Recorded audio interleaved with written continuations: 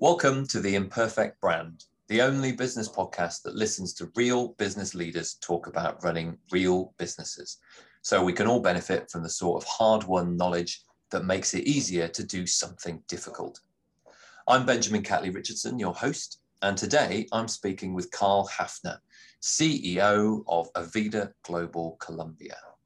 Avida Global produces medicinal cannabis and expects to be providing more than 15 tons of oil a year into Europe, Latin America, and North America by next year.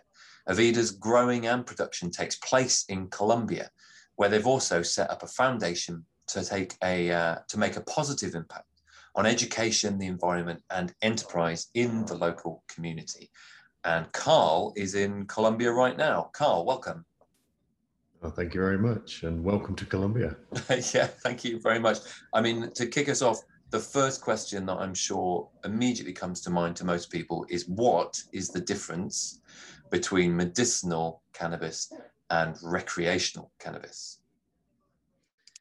That's a very good question, and there's many debates and huge subject matters around the two. But to give you an idea, so the recreational market is something that, first of all, we're not involved in. We'll state that to start with, and it is a market that is generally recognised as a smoking of the flower and smoking of the psychoactive elements of the flower.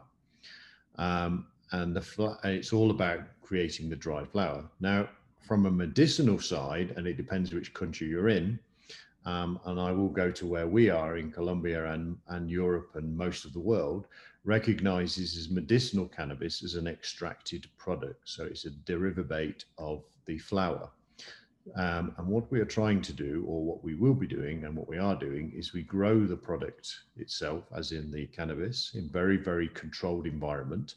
And this is what makes it also part of the medicinal process. We grow in a hydroponic way with very clean, reverse osmosis clean water. We add all our own nutrients. We don't use any pesticides. We do it in a very environmentally friendly way. And we actually grow, despite where we are in Colombia, which has a fantastic climate, we actually grow indoors so that we can protect the plant from the environment. Now, cannabis is quite a complex plant, but it's also very virulent in the way that it grows. So you've got to be very careful on how and what strains you pick, and make sure that you can grow in a very consistent way. The reason we go to all the extremes of growing indoors and cleaning the water and growing hydroponically, etc., is because cannabis is actually like a sponge, and anything from the environment or anything that you feed into it is what will end up in your end product. So going back to the medicinal side of things, we want to create the cleanest, purest product we can, but also a consistent product we can, so that it can actually then be sold into the medicinal space and the pharmaceutical API market. And in terms of the production, obviously you're producing oil, and that, you know, is obviously dividing it immediately from the sort of the dry product or the resin.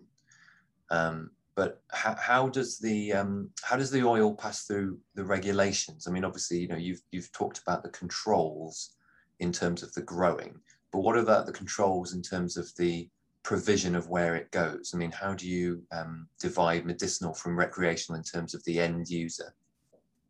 So the medicinal cannabis space, depending on where you are selling it or further processing it around the world, needs to have either a GMP or an EU GMP certification. And for those that don't know GMP, that's good manufacturing practices. EU GMP is a class above regular GMP, and our facility, from the initial stages of the design to actually completion, is going through that whole EU GMP certification process. And by the end of this year, it will be fully certified. This will allow us then to export our product all the way over into Europe to be further manufactured to comply with EU GMP rules and regulations, which then takes you into the medicinal space. And this isn't your first business, is it? And it's certainly, I would say as well, not your first alternative business. So what led you into the world of cannabis in Colombia and, through the businesses that you've created? So I sort of really got to go back to around 2003. And then a bit later on, I'll go back even further to the mid 80s. So 2003, I actually started an LED lighting company for commercial lighting to be sold in the UK, which ended up going into UK, Europe, Middle East, Far East, and into the US. But during that process, I created a grow light, and a grow light specifically for growing cannabis through some connections that I had in the US. Now, the reason why I went into the grow light, and this is why I mentioned the 80s, is I actually studied horticulture at university. I left university, worked very, very briefly in horticulture, and then did nothing with it. So the whole time of my actual career spent working was actually nothing to do with horticulture until just now. So the grow light itself and the horticulture actually sort of came together.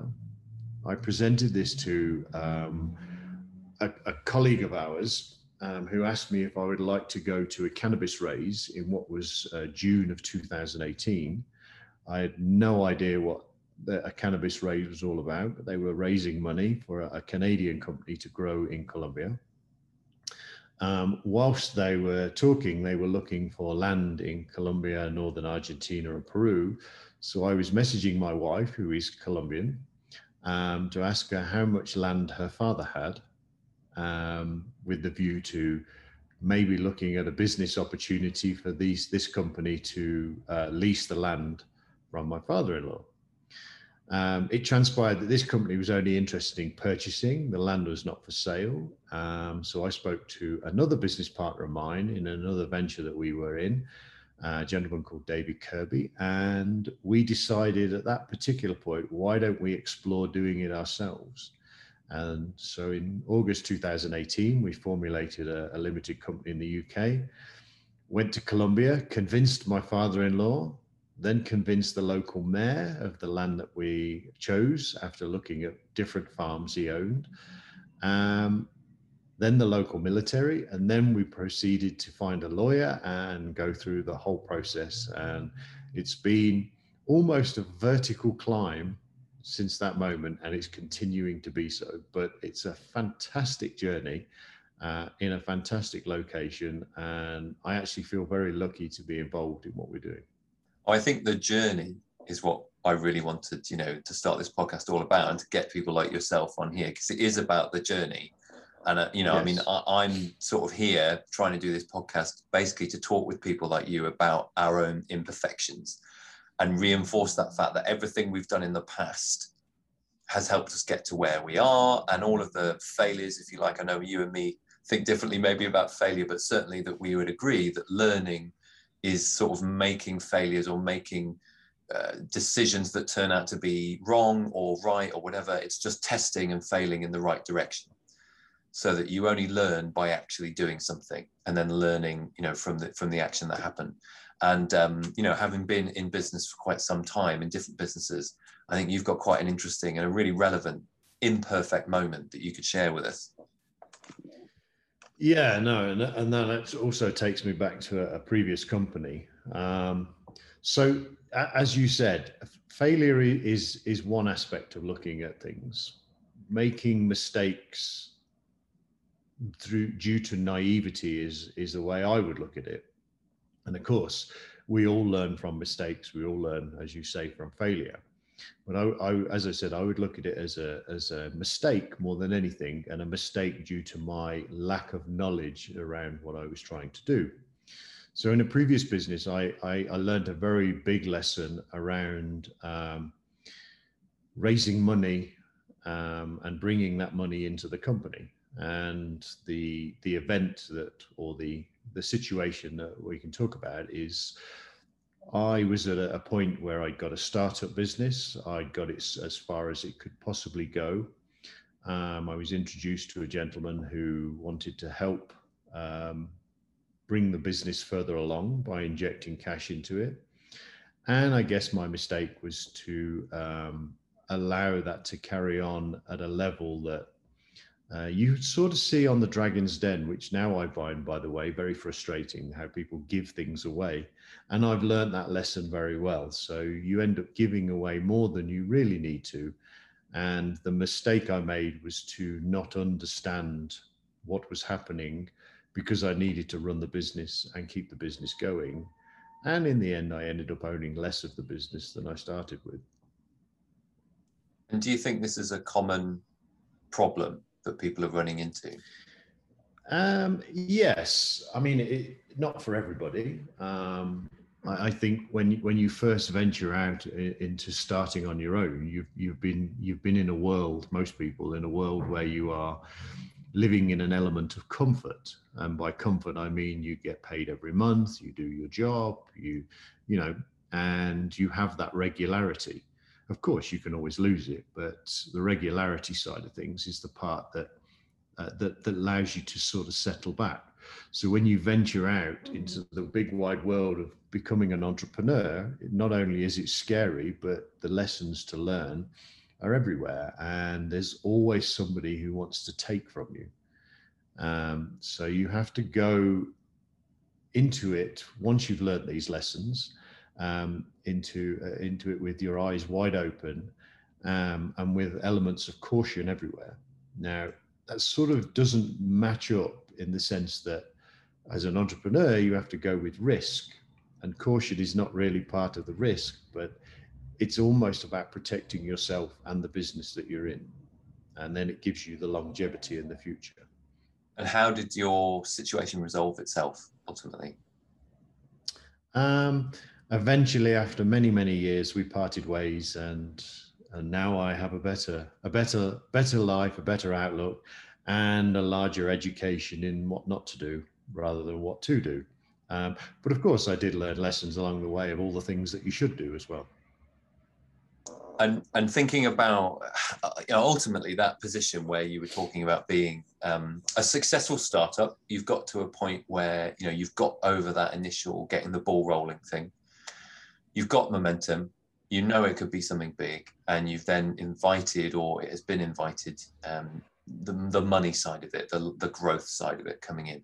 Now, this isn't something that you then didn't ever do again, because obviously you've just talked about Avida and the process that Avida is going through is growing and starting and getting big. So when you'd had this original experience, what specifically did you take out of that to help you, like you said, know what to do and what not to do? What were some sort of key lessons that you learned within that to watch out for and to recognize problems before they sort of cropped up again? Yeah, that's actually a very interesting question, because when you do create a startup, you literally do everything yourself, and I'm sure many people listening can relate to that.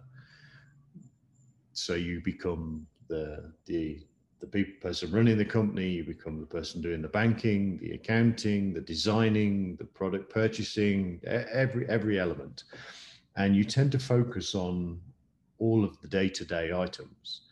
So I think the big part of what I would have said was the big learning part was have business partners, one, that you could trust, and two, read absolutely everything. And I don't just necessarily mean read everything within your company, but read everything about what you need to do, how you need to do it, etc. There are many, many ways that you can do that. And of course, there is a whole world of self-help books, and self-help books are very good for the people who write them, because they make a lot of money, because they tell you how to make money, but they're the ones actually making the money.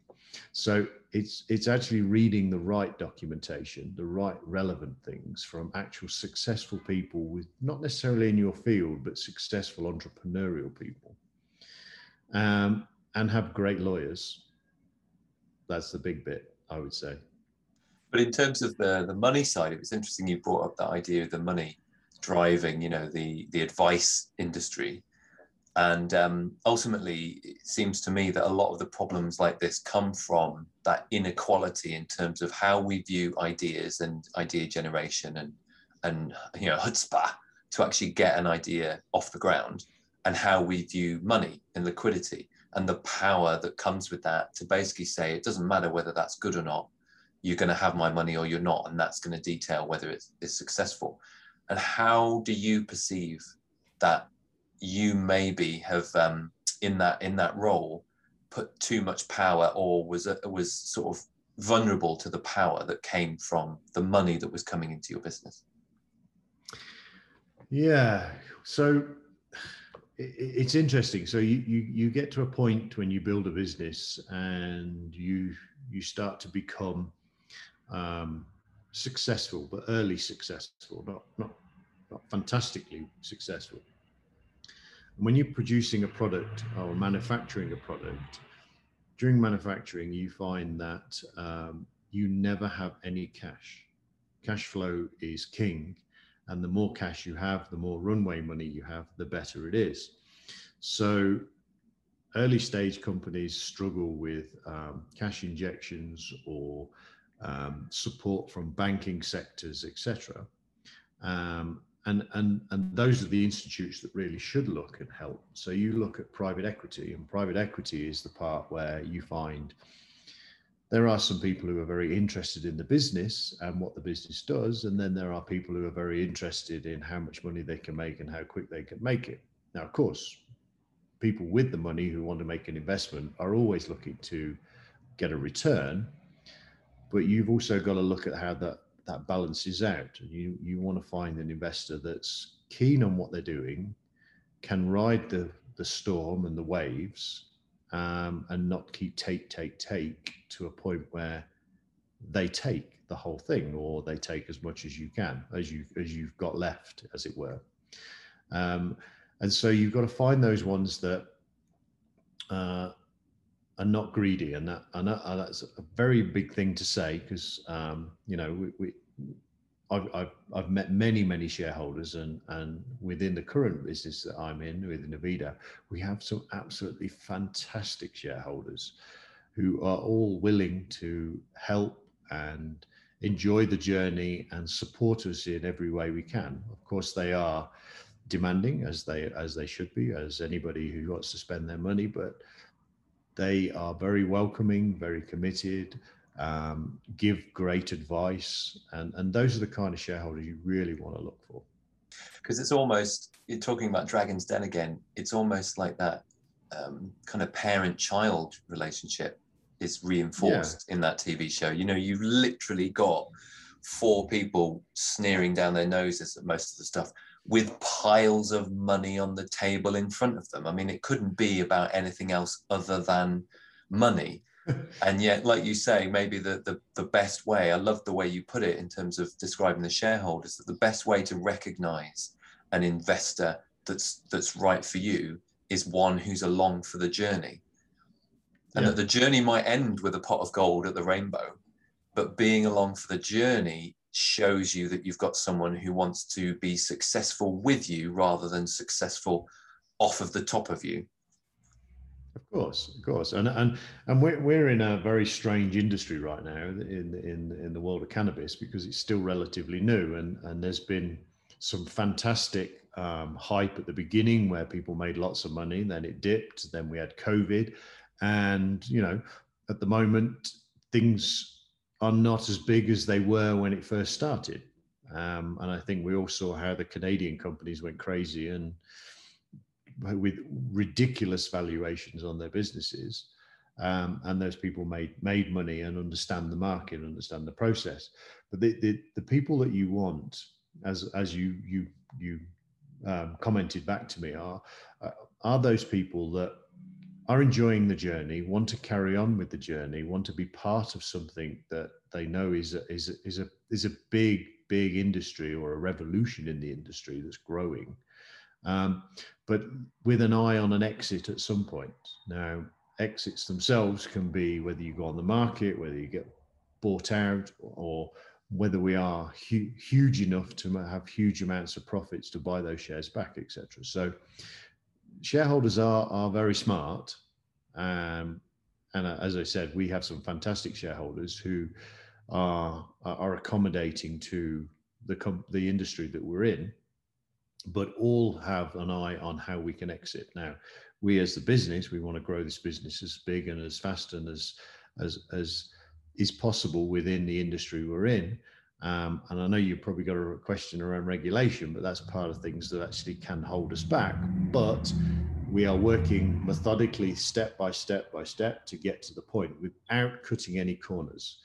And when you start to cut corners, you go backwards. And that's the respect that we get from our shareholders towards us, because we are an incredibly professional team with a dedicated focus on being the absolute best we can possibly be. I think that mutual respect, and not so much the demanding of it, but the mutuality of it, the return of it in both directions, is a real hallmark of a good investor relationship, isn't it? And, you know, you talking about the journey, and obviously you just mentioned it then, that regulation.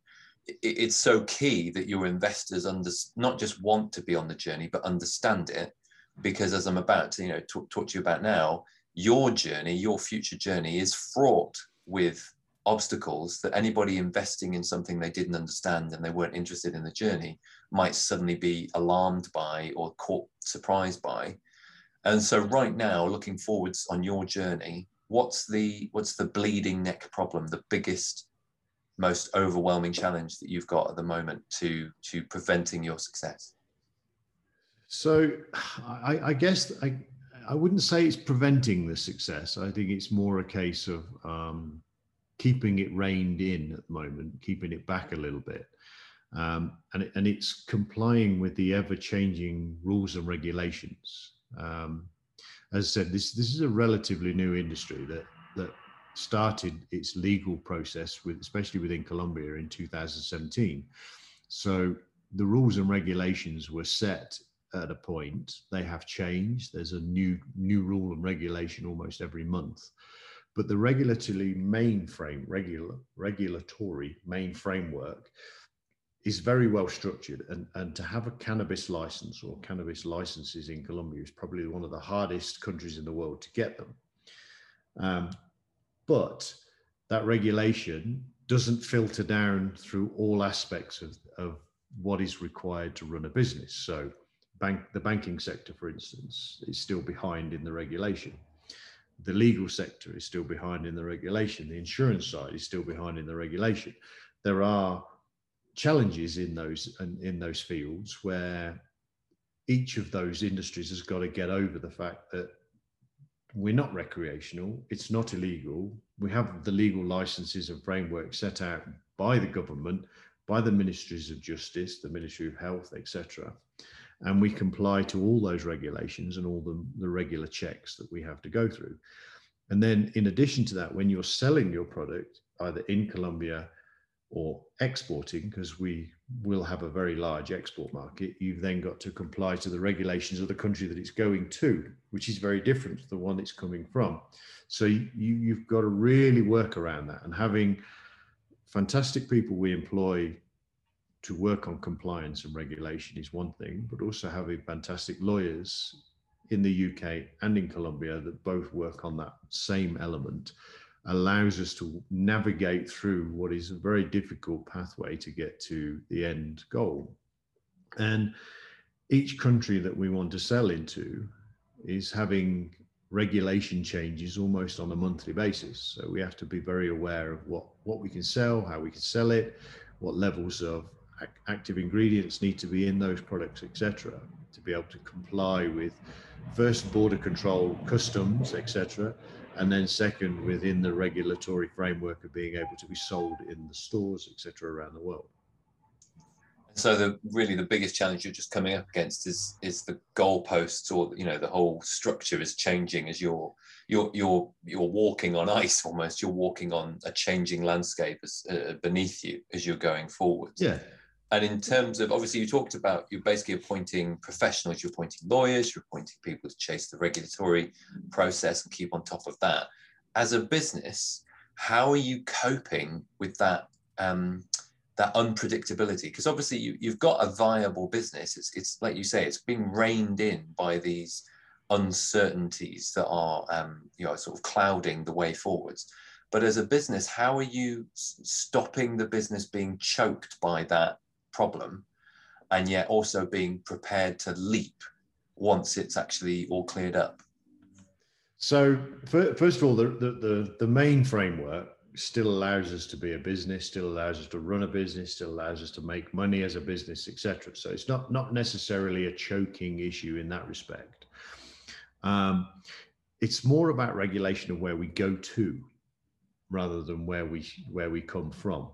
So within Colombia, we very well manage it. We know what we need to do. We know how it works. Where we're selling to is the issue. So at the moment in Europe and in the UK, there are CBD products, which is only one of the products that we as a company produce, is going through a novel foods applications to be able to keep a product on a shelf or have an active ingredient in a product. It has to be regulated by the Food Standards Agency, and the same within Europe as well. So the European Food Standards Agency has the same rules and regulations. So at the moment, that market has been almost stopped whilst it goes through an entity that doesn't seem to have the numbers of staff for the overwhelming applications that have been put into it. Then in addition to that, you've got the medicinal side, which we talked about earlier, to have EU GMP. Now that's just a process for us. So once we've gone through that process, that's actually a much easier market to get into. But it's all the work for each of those that you have to go through. So continuing the business is not so much the issue. Going back to something I said before, I mean, cash flow is king. We're a production company. We employ people, employ staff, we employ this, employ the other. So sales is a way forward, and has to be a way forward in every business to generate the revenue. So we look at the market that we can sell into, where we are in the stage of the company right now. So that's what gives us that growth stage, because we're putting in all the elements to allow us to grow from this market into this market, into this market, into this market. And then you get to that very, very great steep revenue curve that you desire. So ultimately, I mean, I like to talk about removing obstacles as being a way of making things easy. And in this way, you've hit obstacles you can't remove, but instead of focusing on those obstacles, you've essentially gone with the low hanging fruit, I guess you could start with. Yes. Where can you start with and build a viable business with, and then you're sustainably and incrementally taking those steps. And because you're taking the steps one at a time rather than trying to do it all at once, you've got that position as a business to maintain your liquidity, maintain your viability, and at the same time, every revolution of that business is taking in a larger market and a larger market each time. Exactly. And going back to what you said just then about obstacles, I would say they are obstacles, but they're not full-on barriers to stop you doing something. You've got to do what you need to do in your business to get ready for those obstacles to be cleared out of the way. And they are clearable, and you can overcome them very, very easily, but spending the time, spending the money, spending the work, effort to get to those points is where we are in the business. And that they're the elements that I guess go back to the keep you up at night moment. But as I said earlier, which was off air, I work far too hard, so I sleep very well. Fantastic. Well, it is, what time is it here in the UK? So it's sort of 4 o'clock in the UK. What time is it over there in Colombia at the moment? It's just coming up to 10 o'clock in the morning. Okay, so neither of us is thinking about sleep just now. But I will leave you to wrestle with these regulations that you're facing, and just say thank you so much for your time. Really interested to see how you play out and how you kind of continue that model, and all the best for the future. Thanks very much for coming on. Well, thank you, and it's been a pleasure, and I hope it helps anybody listening. Thank you. Thanks, Carl. Bye. Bye.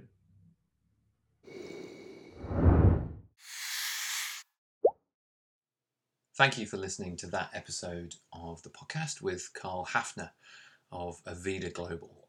I really enjoyed that conversation with Carl. It's a fascinating business, not least because of the controversy that surrounds it, the difficulty that the industry has itself in terms of the obstacles that are changing, as he said, all the time. But at the same time, what I really liked about talking with Carl is his calmness, which I think came over fantastically in that interview. How he has seen these issues before, or things like them. He's seen the path, he's walked it before, and now he's confident in the actions and the progress that needs to be made as he moves along. That's really one of the elements that I wanted to bring out in the podcast, was that sense of experience, the sense of people who have been there before, who have seen it happen, to try and share that foundation, those lessons learned, that perspective with anyone who is in a rocky moment right now, or even just a moment where they're trying to take that next step and they just need some support or someone else's perspective that enables them to see that as long as you're keeping alive to what you need to focus on, and you're making that progress in the right direction, and really you know what success looks like, that you're going to be okay. You've just got to keep going, keep that path forwards. As Mark Ritson says, keep your hands on the wheel. Just keep going and commit to something, because you understand that it's the right thing to do, the clear thing to do, and you know where you want that to take you. Anyway, enough waffle. So I'm Benjamin from Brand Clear, and without being too kind of neat in bringing that in, that is basically what we do as a business, is help you see what success looks like and help you figure out the steps, the roadmap, the milestones that take you along the journey to that success, and what you need to do in order to do that, and what you should double down on to make the most effective use of your time. Thank you very much again, and I'll just leave you, as always, with positive Forza! Forza, everybody. Goodbye.